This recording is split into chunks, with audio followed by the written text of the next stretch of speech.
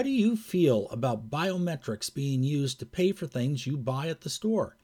Hi, this is Bill Sickens, host of User Friendly 2.0, Saturday afternoons at 5 o'clock here on The Answer Portland. Amazon has been offering this technology for a while in their Seattle Amazon Go stores, and the idea is that you tie your palm print to your credit card, and when you go to pay for something at their store, you just swipe your palm print over a reader, and it charges you for it. So it is truly a touchless transaction. They're rolling this out a little bit more to some of their stores in New York, again doing a market test, and on the coming soon page, it looks like they're going to have it at Whole Foods pretty soon as well. How do you feel about this? Truly touchless transactions, but at the same time, you're giving more personal information, in this case, your palm print.